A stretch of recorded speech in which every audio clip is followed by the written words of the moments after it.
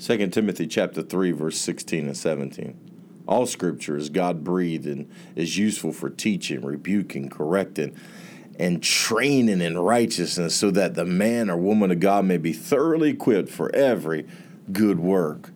The divine setup, God has already provided for all that we would ever need through His Word.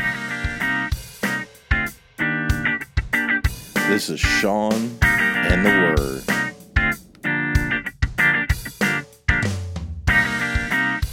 Hey, God bless you. It is so good to be with you. Man, what a joy to be able to be Christians and to have the Spirit of the living God in our hearts and our lives in the midst of this generation. What a prime time for Jesus to be proclaimed. Amen. And I'm praying for you. I'm praying for our nation, for our city, for God to do what only He can do. And today we're going to talk about divine setups. And when I mention divine setups, what I'm saying is how God orchestrates our life and puts us in places and situations so that we can really get to where we need to be, that only He could have put those paths together, whether it be a person, an individual, whether it be a circumstance, whether it be whatever. We know that God put it together in order to get us or to offer us what we need to get us where we need to be. The Lord knows what we need in order to get us where He wants us and plans for us to be. All the way throughout Scripture, we see divine setups where the Lord places His people in the right places in order to prepare them for His purpose in their lives and for their lives. Now, as I was sharing, we're doing the divine exchange, but I don't want to get too far ahead in my story of testimonies where I'm into current day events. So I kind of paused the divine exchange at number 7, but we'll pick it up. But we got all the way to the testimonies of me in Bible college.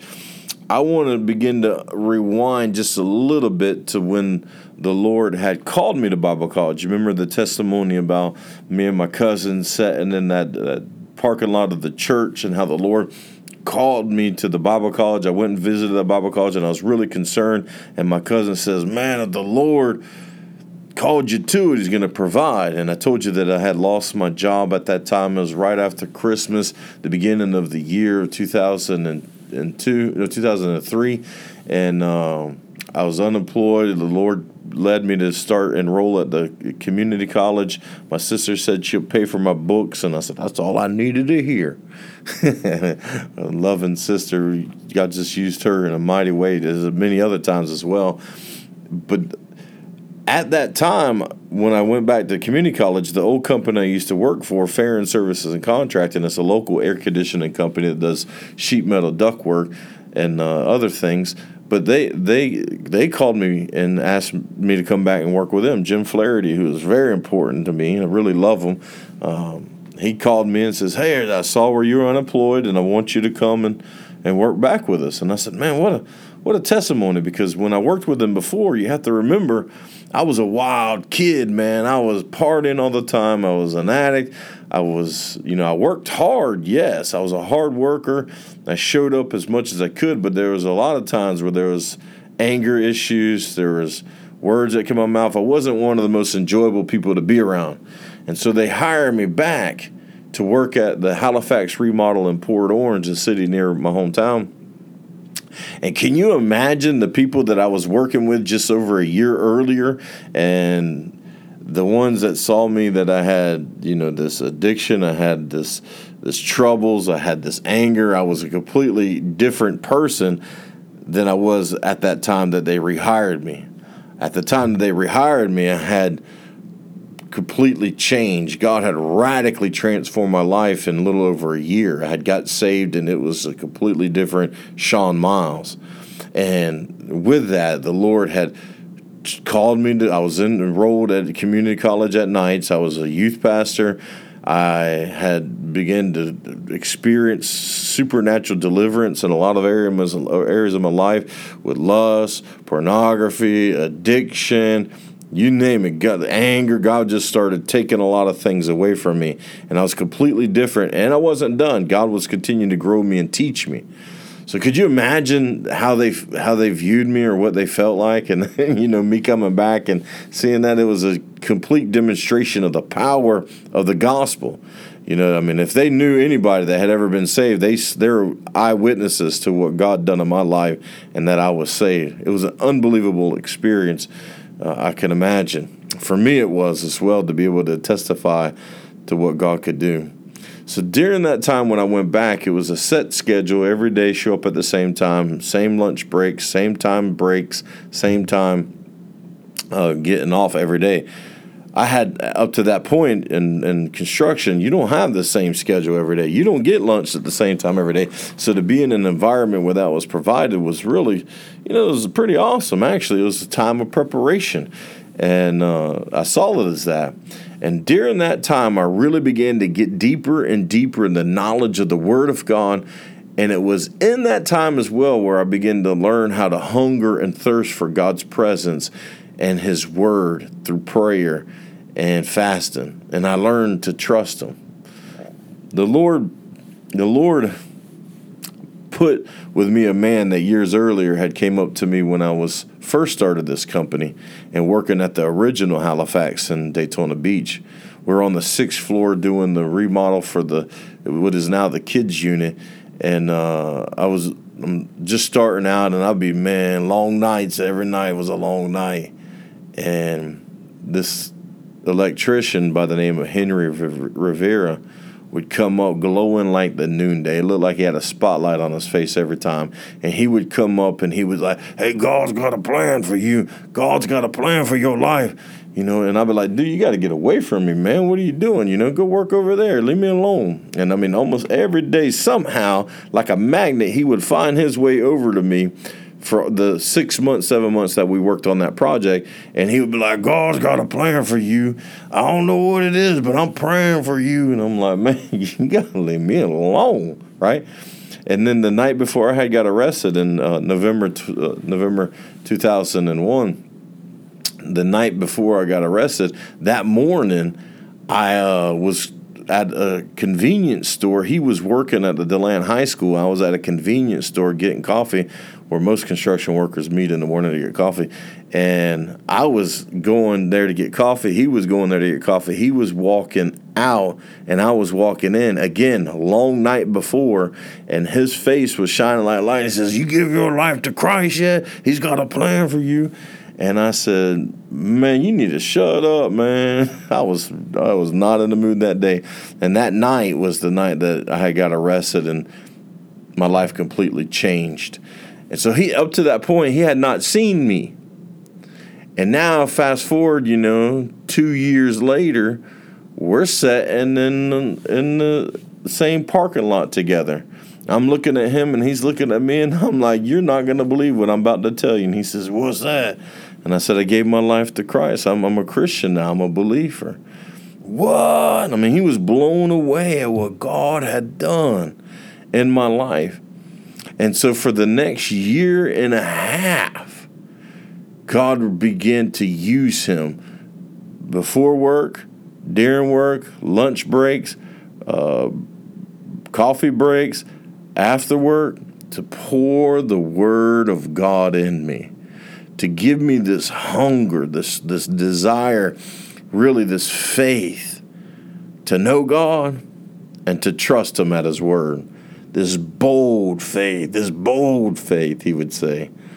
And what we would study pretty much all the time was Matthew chapter 13, verse 3 through 9. It's the parable of the sower is what a lot of people calls it. But I think the importance of it is not the parable of the sower, but really the soil. And let's read it. Matthew 13, verses 3 through 9. Then Jesus told them many things in parables, saying, a farmer went out to sow his seed, and as he was scattering the seed, some fell among the path, and the birds came and ate it up. Some fell on rocky places where it did not have much soil. It sprang up quickly because the soil was shallow. But when the sun came up, the plants were scorched, and they withered because they had no root. Other seed fell amongst thorns, which grew up and choked the plants. Still other seed fell among good soil, where it produced a crop 100, 60, or 30 times what was sown. He who has ears, let him hear. So here, really, there's 4 different objects or subjects that's involved in this situation, this parable. The first is the sower, the second is the seed, the third is the soil, and the fourth is the supernatural. Let me explain. The sower, as we would define the sower in this parable, some scholars would say that it's obviously the Son of Man.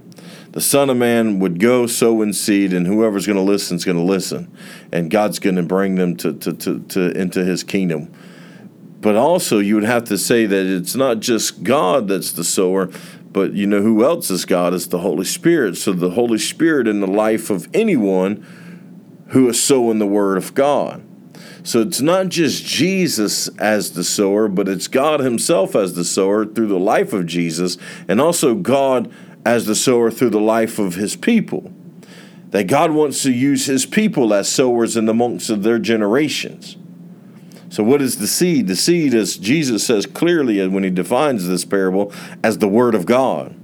See, it's the Word of God that it doesn't look significant. It doesn't really look like it would do anything, but when it's in the right environment, in the right place, it does miraculous.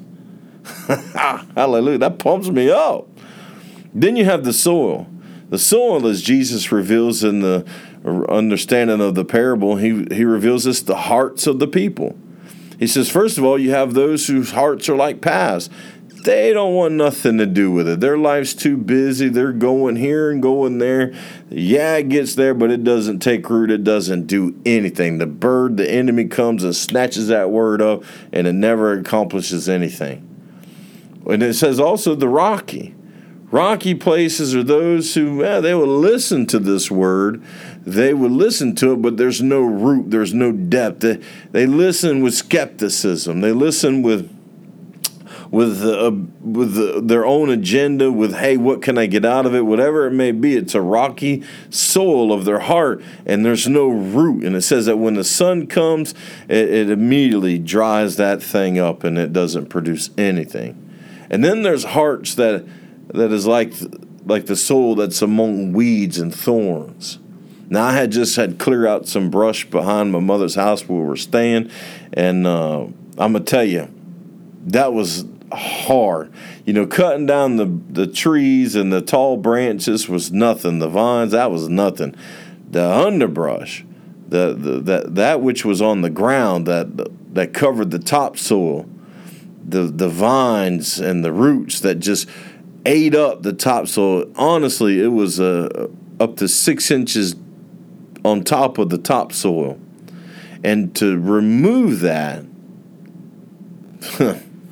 that was hard. That was the hardest thing I ever did in my life. But what all that vegetation, what all those weeds and thorns had did was they choked out any life of something that could be reproduced or something that could be fruitful. And Jesus says, so is the cares and the concerns and the worries of this world. When this heart, it has there's soil there. Hey, there's a desire there. Hey, they want to hear. But the cares, the concerns, the worries of this world chokes the life out of the Word of God, and it is unable to produce. And I honestly believe that there's so many Christians, brothers and sisters in the Lord, that God has been sowing His Word so richly in your heart, so richly in your life, but I allow the cares, concerns, and the worries of this world to clamp that word down where it doesn't produce what God knows it could produce and desires for it to produce in our life. And then there's the last one, which is the good soil. That good soil is the one that's been cleared, that's been prepared, that's ready for the seed. And it's in that soil that Jesus says it produces a supernatural crop. Now listen, a great return on the harvest is tenfold. If a farmer ever got a tenfold crop, they're shouting for joy. They got the biggest party. They're the loudest people. They're dancing and singing the longest, because that's a good crop, a tenfold crop. But Jesus says here that when this seed, this Word of God gets in the heart that's prepared for the Word of God to receive it by faith, that it produces a supernatural crop.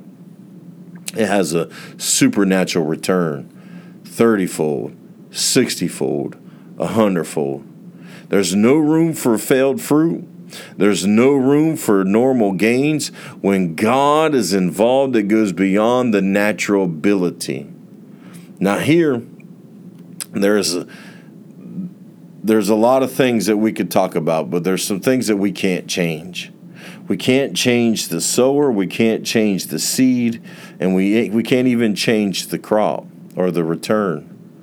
The only thing that changes in this is the soil, the hearts of men. And really, that's the only thing that we as individuals can personally impact or change. The way that we receive the Word of God, the way that we hear the Word of God, the way that we trust the Word of God.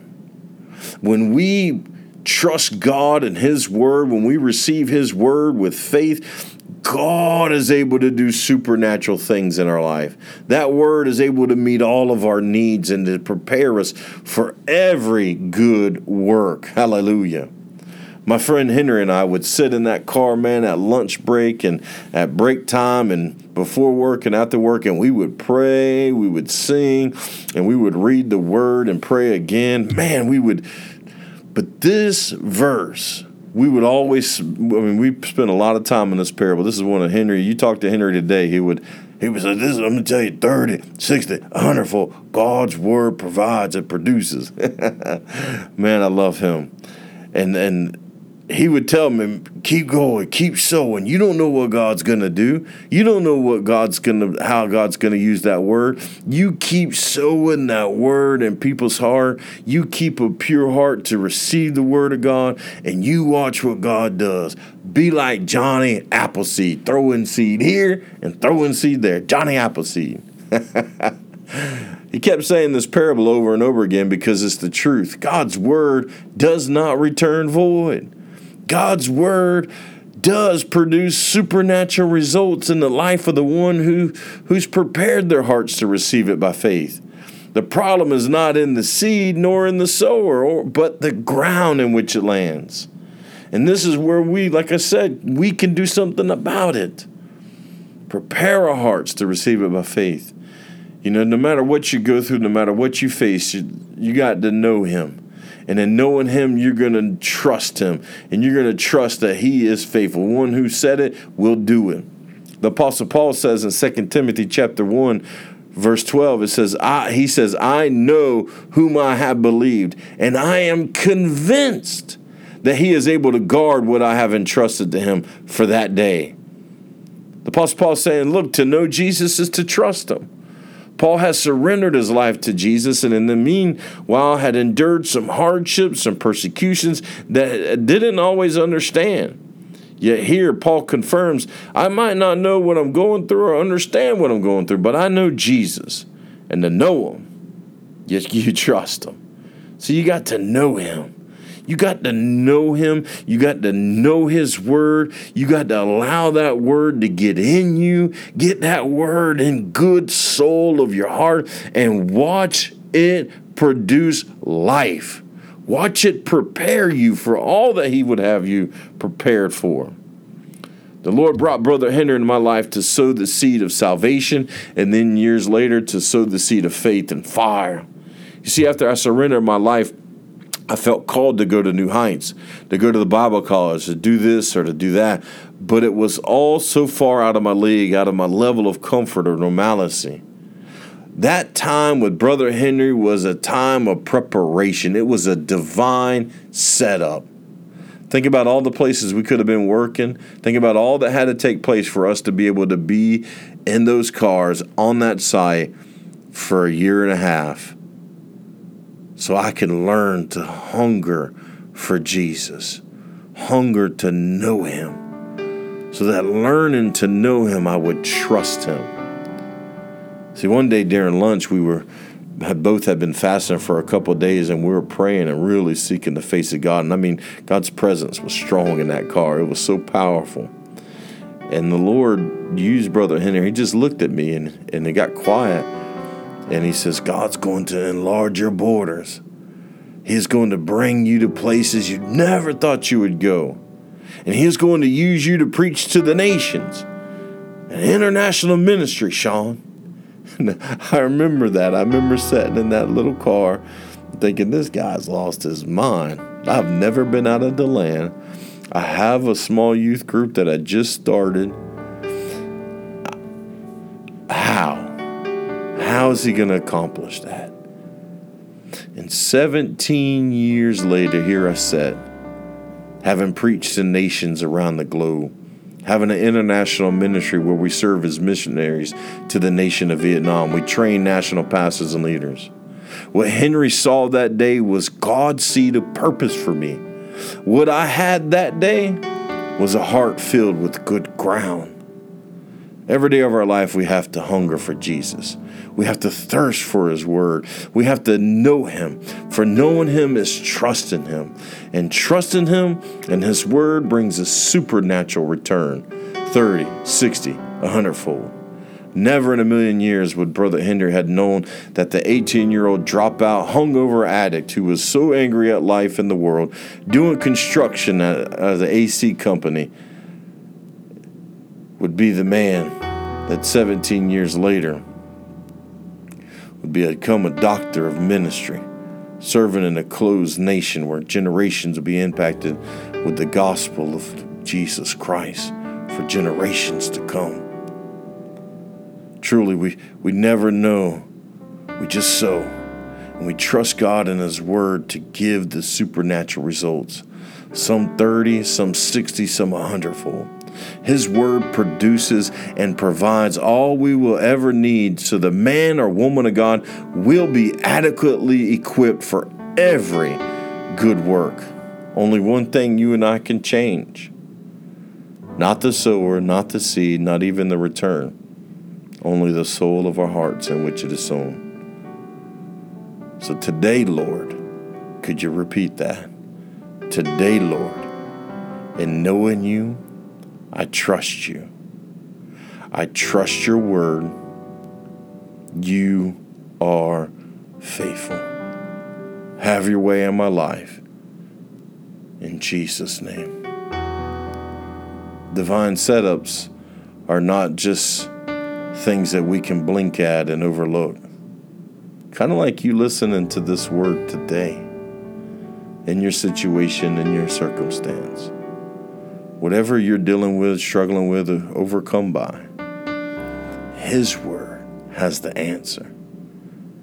If you would just prepare your heart to receive it by faith, let me pray with you. Father, we love you, and I just pray, God, in Jesus' name, that the ministry of your Holy Spirit would comfort, strengthen, heal, and deliver.